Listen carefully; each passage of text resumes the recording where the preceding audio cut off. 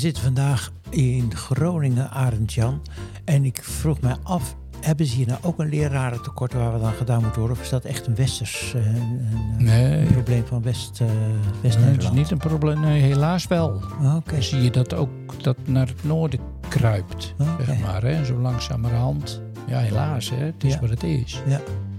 En zie je ook tekorten hier ontstaan. En je hebt hier dan ook zo'n regionale aanpak. Zeker. Ja. 2 zelfs. Hè. De RAP voor het VO en MBO, RAP Groningen en de provincie Groningen dan. Hè. En de RAP Groningen voor het PO. En Schoolplein Noord. Wat ook nog wel richting Friesland gaat volgens mij. Maar hoe dat precies zit, dus het is het loket, zeg maar. Ben ik wel benieuwd naar hoe dat werkt. Ja. En heb je ook wat bekenden hier die we voor de microfoon kunnen slepen? Ondertussen wel. Ik woon hier natuurlijk, hè, maar ik ben weer van Windesheim. Ja, al doe ik mijn onderzoek wel weer in Groningen. Dus allemaal heel ingewikkeld. Maar ik heb 2 keer de training zin en lesgeven al gegeven. In Winschoten. In Winschoten, ja. Dat was de eerste keer. Ondertussen een maand of 2 geleden. Daar ontmoette ik Ans Koster. Hij zit in de directie van het Dollard College, waar ik ook die training gaf. Ja. Nou, we hebben elkaar wel heel prettig ontmoet als gelijkgestemden. Dus dat zou een hele goede gesprekspartner zijn, omdat ze ook in die RAP participeert. Ja, die kan en dat schoolperspectief heeft ze en dat bovenschools. Ja, en dan een school uit zeg maar even uit de provincie, uit het Ommelland zeggen we hier, stad en Ommelland. En Gerda Oedzes, die zouden we ook heel goed kunnen vragen. Die zit op het Montessori Lyceum in Haren, een stadse school. Ook weer vanuit de school. Die houdt zich in die RAP ook bezig met de werving.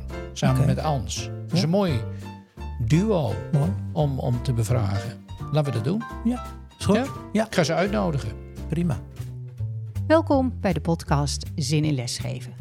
De podcast over mensen die de overstap naar het onderwijs, de overstap naar het leraarschap overwegen. Mensen die willen onderzoeken of ze dit wel of niet moeten gaan doen. Ze willen weten of ze er zelf gelukkig van gaan worden en wat erbij komt kijken als je daadwerkelijk die overstap gaat maken. Benieuwd naar ervaringsverhalen en benieuwd naar wat diverse mensen uit het onderwijsveld hiervan vinden? Luister dan naar de podcast Zin in Lesgeven. Een podcast van Peter van der Zwaal en Arend-Jan Zwarteveen. De eerste gast vandaag is Gerda Oedzes. Gerda is geboren als Friesin en de jongste van een gezin van 4. Met liefde voor taal en inspirerende praktijkvoorbeelden is zij ooit begonnen aan de leraaropleiding Duits. Ze vroeg zich af of ze het onderwijs wel in wilde, maar na een eerste stage in het voortgezet onderwijs was ze om. In het laatste jaar van haar studie deed ze een LIO-stage op het Montessori Lyceum in Groningen. En nu, na 17 jaar, is ze nog steeds aan het werk op deze fantastische school met een onderwijsvisie die haar past als een jas. Hoe houdt ze het 17 jaar vol? Door het zelf leuk te maken en betrokken te zijn. Ook door taken ernaast te doen waar je energie van krijgt. 2 jaar geleden is ze bijvoorbeeld gestart met het programma van de RAP voor het onderwerp instroom. Ze vindt het leuk om mensen te begeleiden in hun persoonlijke traject naar en in het onderwijs. De tweede gast is Ans Koster. Ans is begonnen als docent Frans en kreeg in de loop van de tijd ook leidinggevende taken. Zij werd conrector, directeur HAVO-VWO en nu is zij directeur onderwijsprojecten aan het Dollard College in Winschoten. Ze werkt ongeveer 35 jaar in het onderwijs. Toen ze Frans ging studeren had ze er nooit aan gedacht dat ze ooit les zou gaan geven. Maar toen ze aan het eind van haar studie stage liep om de onderwijsbevoegdheid te gaan halen, gebeurde het. Ze werd er helemaal blij van het lesgeven. Ze merkte dat de leerlingen naar haar luisterden en dat ze enthousiast aan het vertellen was. Dat gaf een kick. Nu is zij betrokken bij de werving van goede docenten voor haar eigen school, maar eigenlijk voor de gehele sector. Sinds eind 2021 zet zij zich actief in voor de RAP VO-MBO Groningen, met name voor het deelproject Instroom. Gerda, ik hoor net in de inleiding de zin: ik vind het leuk om mensen te begeleiden in hun persoonlijke traject naar en in het onderwijs. Mm-hmm. Wat is daar zo leuk aan? Nou, ik vind zelf dat ik het leukste beroep ter wereld heb. Dus als ik mensen kan begeleiden in de zoektocht naar of verder kan helpen in het onderwijs, dan ben ik daar altijd bereid toe. En ik vind het leuk om mensen enthousiast te maken voor het onderwijs. Okay. Waarom is het onderwijs interessant? Omdat het zo ontzettend veelzijdig is. Elke dag is anders. Je werkt met jongeren. En dat maakt voor mij dat ik vind dat ik het allerleukste werk ter wereld heb. Okay. Dus dat is voor jou dan niet alleen met die leerlingen, hè? Want je bent ook lerares Duits. Ja. Dan heb je ook met die jongeren van doen. Maar ook die mensen die leraar willen worden. Exact. Is dat dan hetzelfde? Geeft het je hetzelfde gevoel? Nou, wat bij beide partijen heel erg belangrijk is, dat is het enthousiasme. Dus dat is voor de leerlingen die ik lesgeef belangrijk. Ja. Maar ook zie ik dat als een belangrijk ingrediënt in de begeleiding, in de coaching van onderwijsgeïnteresseerden. Ja. Is dat dan zo, ik zeg het even heel bot hoor, als je niet enthousiast bent, moet je het niet doen? Nee, dat zeg ik niet, maar ik hou het bij mezelf. En dat is voor mij heel erg belangrijk. Ja. Maar kijk je daar ook naar die mensen die dan leraar willen worden? Of dat enthousiasme er is? Nou, ja, zeker. En ik kijk ook altijd wel naar een bepaalde vonk in de ogen als we er een gesprek over hebben. Want ik denk wel dat je er zin in moet hebben. Zin in lesgeven. Ja, precies. Ja.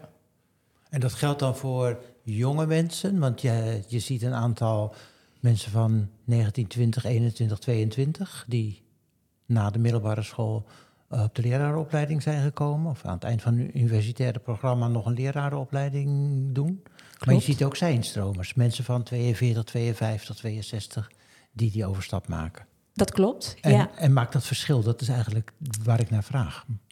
Voor mij niet. Oké. Nee, want je kunt er altijd achter komen nog dat je zin hebt om het onderwijs in te gaan. Ja. En Ans, voor jou? Herkenbaar?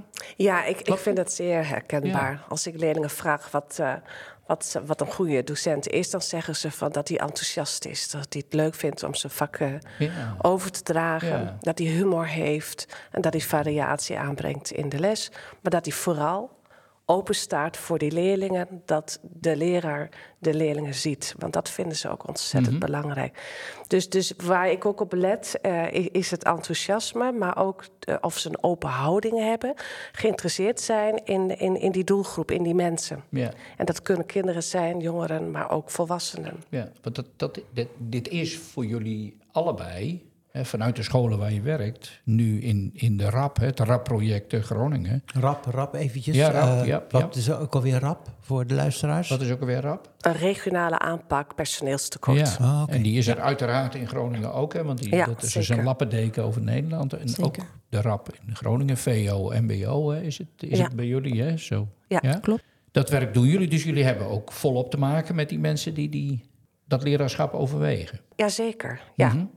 En ik weet niet precies wat je bedoelt, maar we hebben natuurlijk studenten die we opleiden. Ja. En helaas dit jaar of komend jaar zijn dat minder studenten. Want er zijn minder studenten die de lerarenopleiding volgen en doen. Dus dat is jammer. Ja. Maar deze leiden we op. En wij begeleiden ook de startende docenten. Dus die startbekwaam zijn of juist van een andere school komen. Ja. Dus dat doen we ook allemaal. Ja, en we hebben nu met die zij-instromers te maken. En ik zie wel een verschil hoor in al die groepen. Want ik heb zelf ook wat zij-instromers aangenomen. Dat zijn wel mensen met veel levenservaring. Yeah. Zijn ook wat evenwichtiger, wat stabieler. Zijn evenwichtige personen. Die toch heel goed hun klas of de leerlingen observeren. Die toch wel weten wat ze willen. Ik kan me nog een voorbeeld herinneren dat iemand mij opbelde van, ik ben niet uitgenodigd voor een gesprek, maar ik wil zo graag in gesprek met je. Ik zeg, kom dan maar langs. Want hij was niet bevoegd. Het bedrijf ging failliet. Yeah. En hij was een soort teammanager. Ik zeg, kom maar. En toen hebben we een gesprek gevoerd. En hij zegt, ik wil dolgraag rondkijken. Ik zeg, dan ga ik voor je zorgen. Dus we hebben een docent wiskunde aan hem gekoppeld. En die man heeft in heel veel verschillende klassen rondgelopen. En ging spontaan ook in die klas rondlopen. Ging leerlingen helpen. En, dus hij deed wel een soort oriëntatie gewoon bij jullie op het Dollard? Ja, het was een soort oriëntatie. En hij is gebleven. Want op een gegeven moment waren er rekenlessen vakant. En ik zeg, dat mag je doen van mij. En als je echt wiskunde wil geven, dan wil ik wel graag dat je een leraaropleiding gaat doen. En dat heeft hij gedaan. Mooi. En deze man die staat zo makkelijk voor de klas. Kan ook voor de groep ouders zo heel vrij is. Die kan die zo staan. Het is fantastisch. Ja. Dus dat zie je dan. Dit is hem. Dat zie je. Ja. Maar nu praat je wel over Ans namens het Dollard College. Ja. Hè? Want dat is waar jij werkt, zeg maar. Er is ook een Ans, en dat geldt voor jou ook, Gerda, van de RAP. Zeg maar, hè? Ja. Bovenschools. Ja. Bovenschools. Ja, dat is bovenschools. Ja. En wij hebben ons gefocust binnen onze RAP-groep op zij-instromers. En ook op studenten, maar vooral op zij-instromers. Dus wat we in de eerste jaar hebben gedaan, dat was een hele mooie campagne. En dat is de slogan van Gerda: laat je onderwijs hard spreken. Ja. En we hebben ook onderwijsambassadeurs geworven. En die hebben allemaal een testimonial gemaakt. Met ook een slogan waarom zij in het onderwijs zitten. En dat staat op LinkedIn en dat hebben we ook gebruikt. En sommige onderwijsambassadeurs zijn zij-instromers. Dus die hebben we vooral ook ingezet op het talentperron. Want dat is ook een activiteit die we hebben ingezet. Misschien wil jij daar iets over zeggen, Gerda. Ja, dat is een activiteit die we hebben ingezet om ook het onder de aandacht te brengen. Om zij-instromers zeg maar ook te werven. Daarvoor hebben we de samenwerking opgezocht met het UWV. En zo hebben we een aantal branchemiddagen georganiseerd samen met hen om het onderwijs onder de aandacht te brengen. Ja. En in januari dit jaar hebben we onze eerste bijeenkomst gehad. Dat was leuk en dat was ook succesvol. Er kwamen best heel veel mensen op af.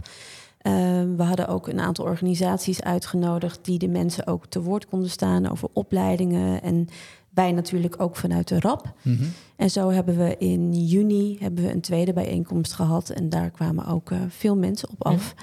En ook voor ons dus gesprekken van ik ben geïnteresseerd in het onderwijs. Hoe nu verder? Mm-hmm. Ja.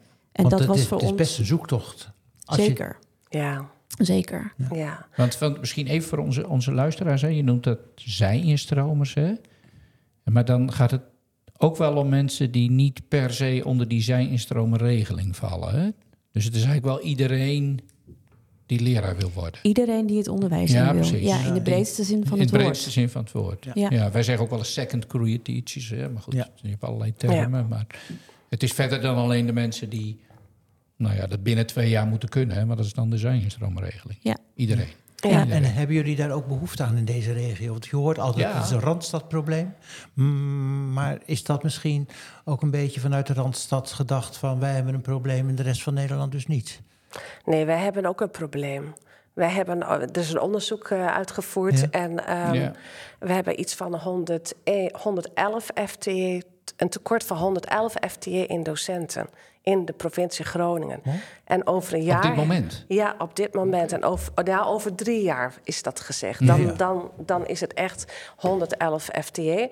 En volgend jaar hebben we een tekort van 20 FTE als het gaat om docenten Nederlands. Zo. Dus dat moeten we echt aanpakken. Ja. Dat is een gezamenlijk probleem. Dus het is, net als in heel Nederland, is het niet voor elk vak. Nee. Dat niet. Maar de lerarentekorten hebben Groningen wel degelijk bereikt, helaas.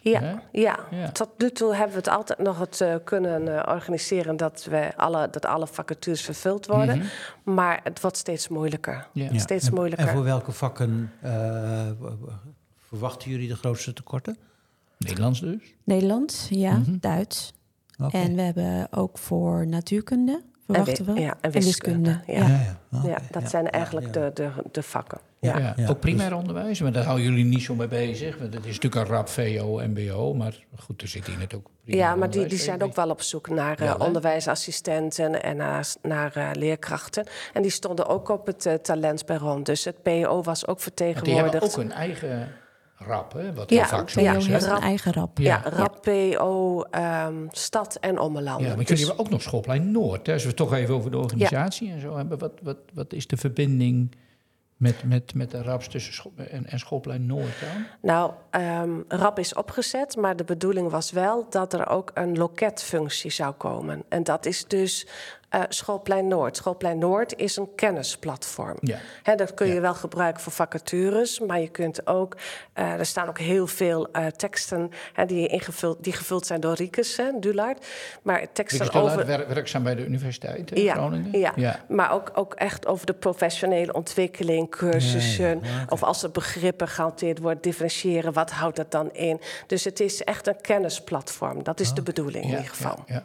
Maar er staan natuurlijk ook vacatures op. Maar en ook natuurlijk voor PO en VO? Ja, voor PO en VO en MBO, ja. Mooi. En dat werkt al voldoende voor jullie? Nou, het is nog maar net het is nog in de lucht. Ja. Dan kan het altijd nog beter. Ja, daarom. Ja, maar het begin is er. Het begin is er. Ja, content is er en de vacatures staan erop. Maar dat kan natuurlijk wel veel meer. Natuurlijk. Ja. En is het nou zo, Ans, want je zei net wat in positieve zin over zij-instromers, second creaties, levenservaring en dat soort dingen. Ja. Is dat nou in het Groningse in beeld omdat die lerarentekorten zijn? Of is het ook wel omdat deze mensen, deze doelgroep, deze nieuwe lichting docenten ook wel een eigen waardevolle bijdrage kunnen leveren aan het onderwijs? Ja, ik denk beide. Wij hebben onlangs 2 trainingen gegeven, zin in lesgeven. Ja, en dat was natuurlijk voor mensen die een carrière-switch overwegen. En je ziet toch, en dat is ook het mooie, wat Gerda ook zei in het begin. Het is mooi om de mensen te begeleiden in hun traject. En je ziet gewoon dat deze mensen niet meer helemaal tevreden zijn over het werk dat ze verrichten. En dat er toch altijd iets is blijven hangen toen ze klein waren van... misschien is het onderwijs iets. Of ik wil eigenlijk iets doen met jongeren, maar eigenlijk doe ik helemaal niks met jongeren. En dat ze dan op een gegeven moment gaan kijken van... misschien moet ik toch me wat meer oriënteren op werk dat met jongeren te maken heeft. En zo komen ze beetje bij beetje, denk ik, dan ook bij het onderwijs uit. Maar ze weten ook vaak nog niet alles. Want in het onderwijs heb je natuurlijk heel veel banen. Het is niet alleen maar docent. Je kunt onderwijsassistent zijn, je kunt conciërge zijn, je kunt werken in communicatie, je TOA. De teamleider kun je worden. Van alles. Maar... Dus wat wij mooi vinden is om dat te laten zien, om dat uit te leggen, dat er gewoon heel veel mogelijkheden zijn binnen het onderwijs. Ja, we hebben ook wel veel situaties meegemaakt waarin mensen ooit zijn begonnen aan de leraaropleiding, maar toch op jonge leeftijd zijn geswitcht. En nu na een carrière er toch achter komen van, het kriebelt wel weer. De kriebel. Ja. En wanneer nou Gerda... Want jij kijkt daar natuurlijk ook naar die mensen. Hè? Zeker. Hè? En nou, eerlijk is eerlijk, niet iedereen moet het doen. Want we hebben het wel over een heel specifieke beroep ook. Hè? We hebben ook uitval. Wanneer moet iemand het nou wel en wanneer moet iemand het nou niet doen? Naar jou zeggen. Ja. En je noemde al enthousiasme, dat is een belangrijke trigger ook. Wat lichtjes in de ogen had je het over. Je moet er zin in hebben. Je moet er zin in hebben. Maar zijn er nog meer dingen die wel van belang zijn? Die iemand in de pocket moet hebben, om het maar even populair te zeggen? Nou, ik denk wel dat je goede organisatiekwaliteiten moet hebben. Dat een hele belangrijke is. Mm-hmm. En daarmee bedoel je dan? Nou, dat je goed overzicht hebt. Dat je weet wat je moet doen. In een klas bedoel je? In zo'n klaslokaal? Zeker, ja, precies. En over het jaarprogramma kan ik me voorstellen. Bijvoorbeeld. Ook dat soort dingen? Ook je samenwerking die je hebt binnen de sectie voor het vak waarin je werkzaam bent. Ja. Je moet ook samenwerken met collega's. Dat wordt wel van je gevraagd. Ja, bijna altijd. Hè? Bijna altijd. Ja. Je zit op een school, Montessori-school, hè? Ja, Montessori Lyceum Groningen. Dat misschien nog wel extra is, dat weet ik niet hoor. Dat is een vraag. Maar sorry? Waarin dat misschien nog wel extra is om samen te werken en te organiseren. Nou, ik weet niet of het extra is. Ik denk dat het altijd van belang is. Mm-hmm. Ja. Want je hebt natuurlijk je eigen, toko, om het zo maar te zeggen, op het moment dat je in die klas bent als docent. Ja.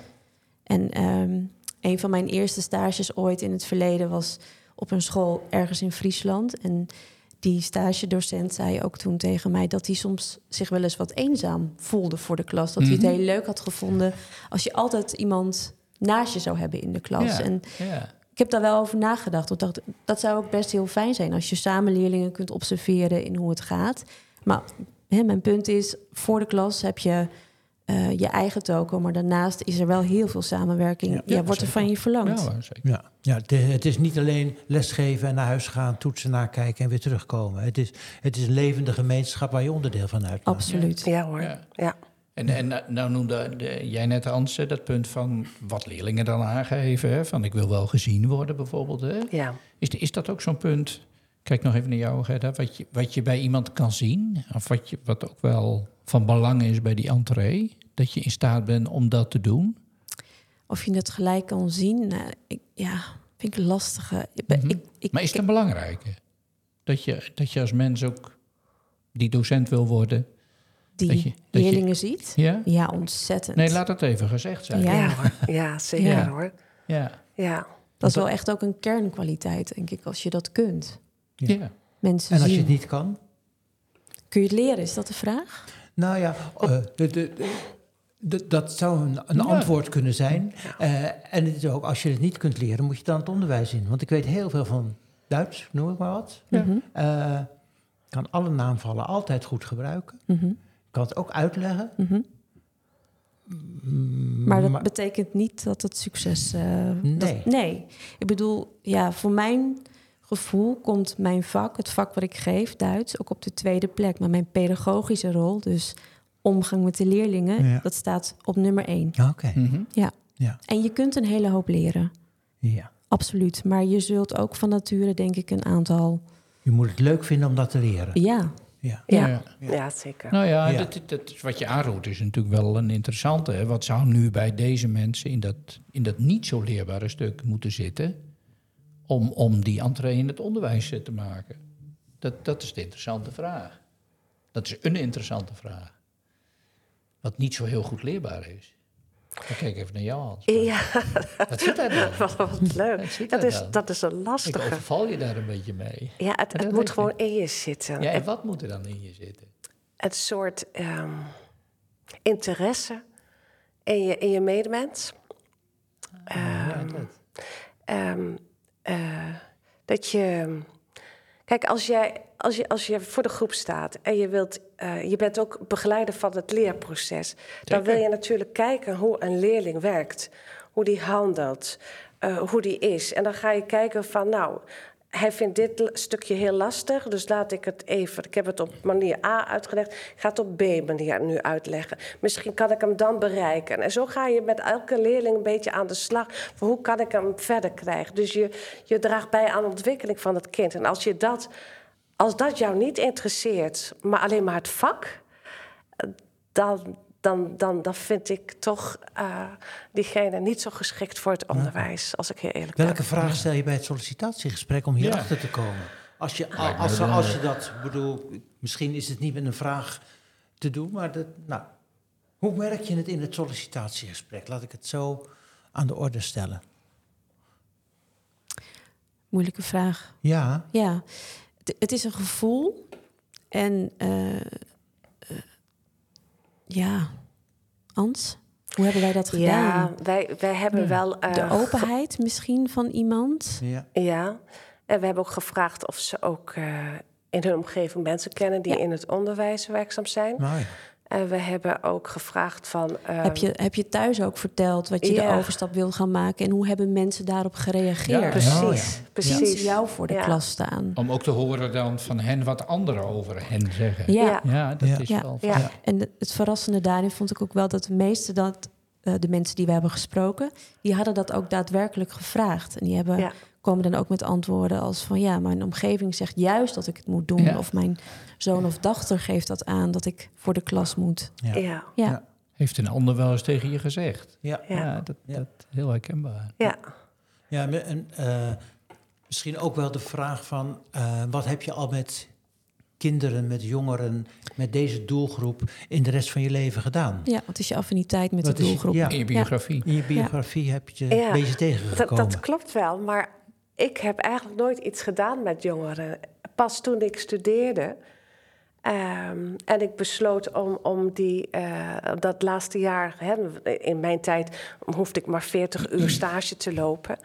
Toen pas ontdekte ik dat ik lesgeven leuk vond. Terwijl ik daarvoor nooit iets heb gedaan met jongeren. Ja, maar je bent een first career teacher. Nou ja, maar ik ontdekte hoe mooi het is.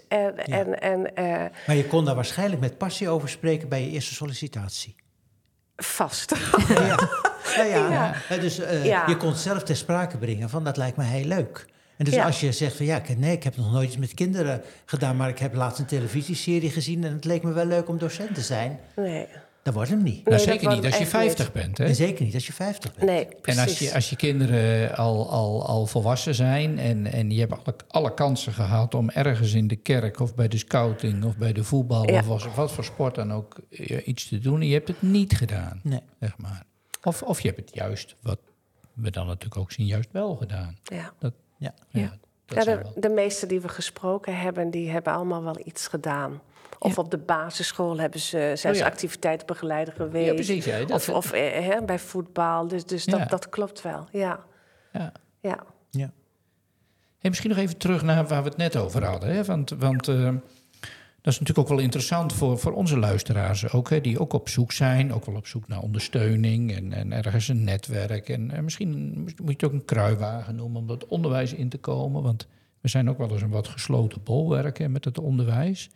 Nou zijn jullie van de school, allebei, van je eigen school, maar ook schooloverstijgend van de RAP. Mm-hmm. Botst dat ook? Misschien maar even de platte vraag. Botst dat ook voor jezelf? Nou, niet voor mezelf. Nee, want... Nou, laten we daar eens mee beginnen. Want je werkt ook gewoon op een school. En waar ook tekorten wellicht aankomen of al zijn. Zeker. En misschien zeggen ze op school wel van nou, Gerda, als je iemand tegenkomt, binnenhalen.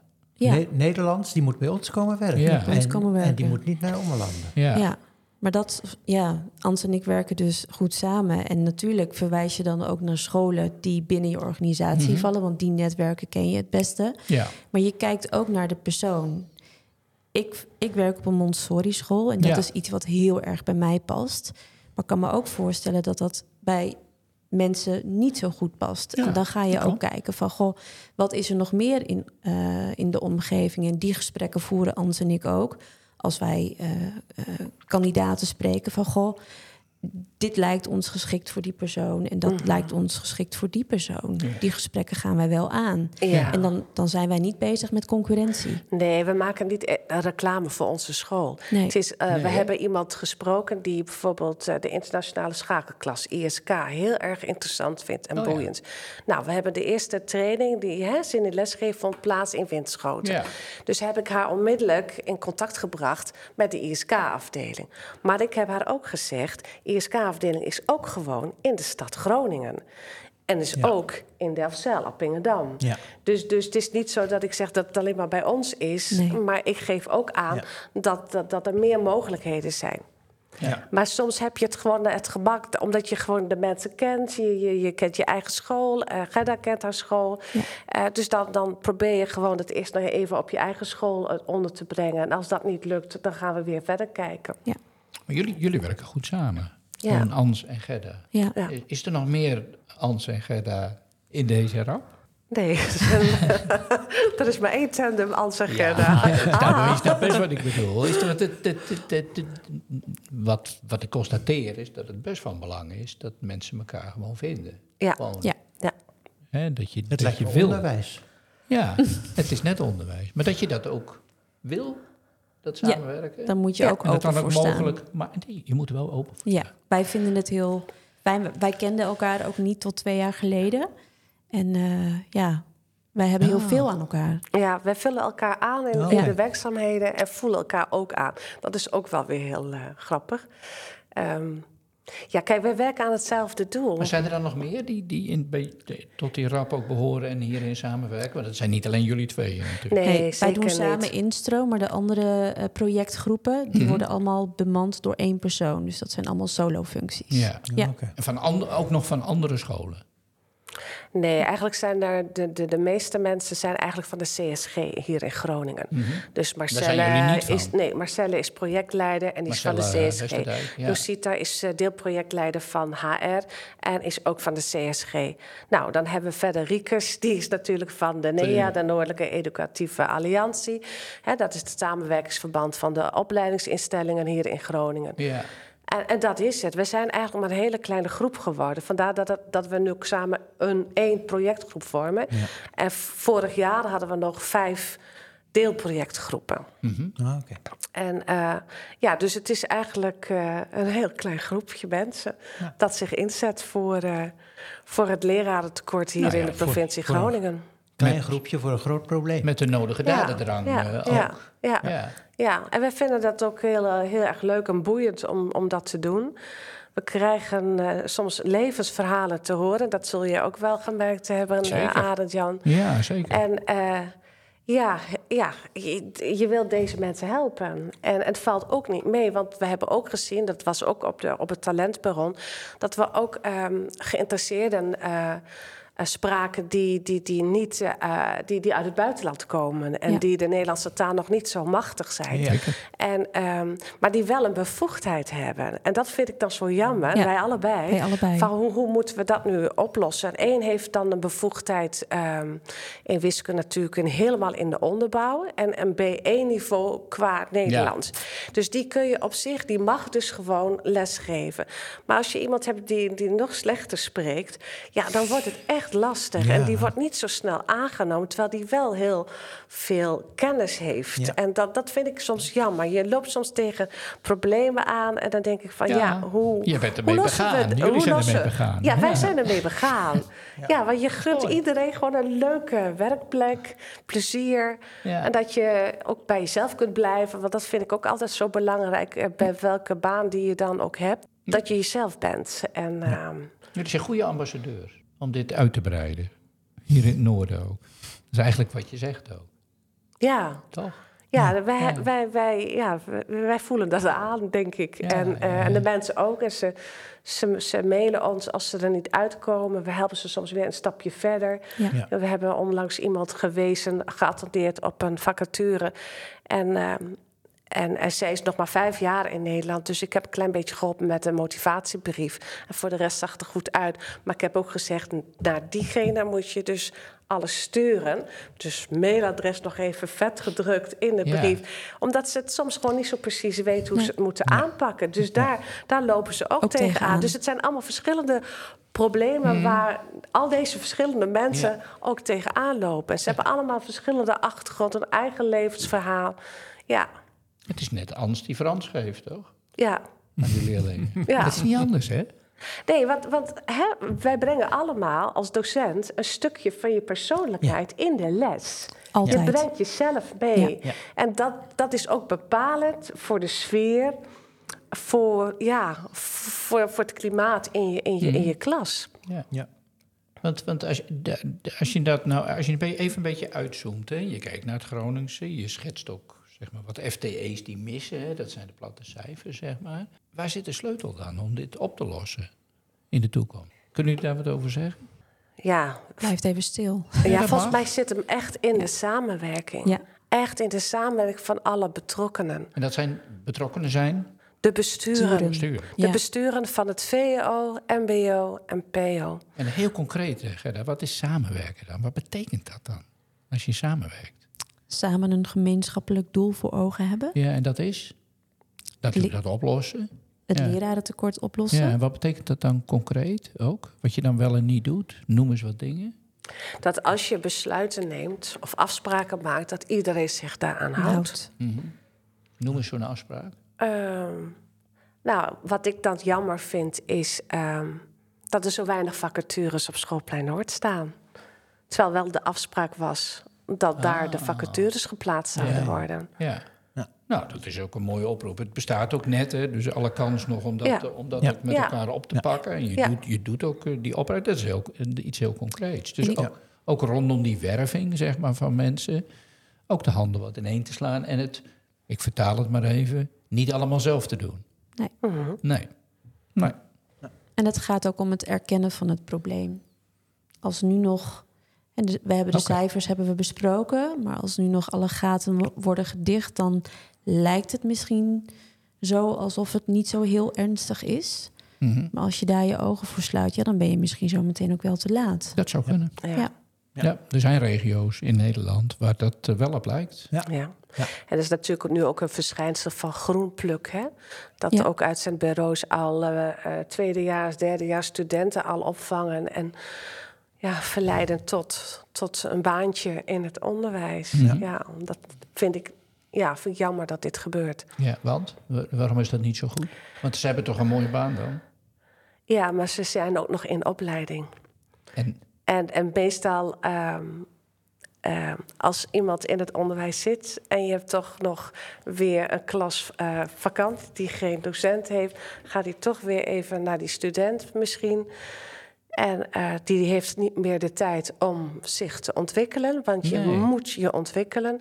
Maar ook om die opleiding gewoon te doen, af te ronden binnen het gestelde termijn. Ja. Volgens mij zijn dat wel de nadelen. Ja hoor, maar dat mag gezegd worden. Ja.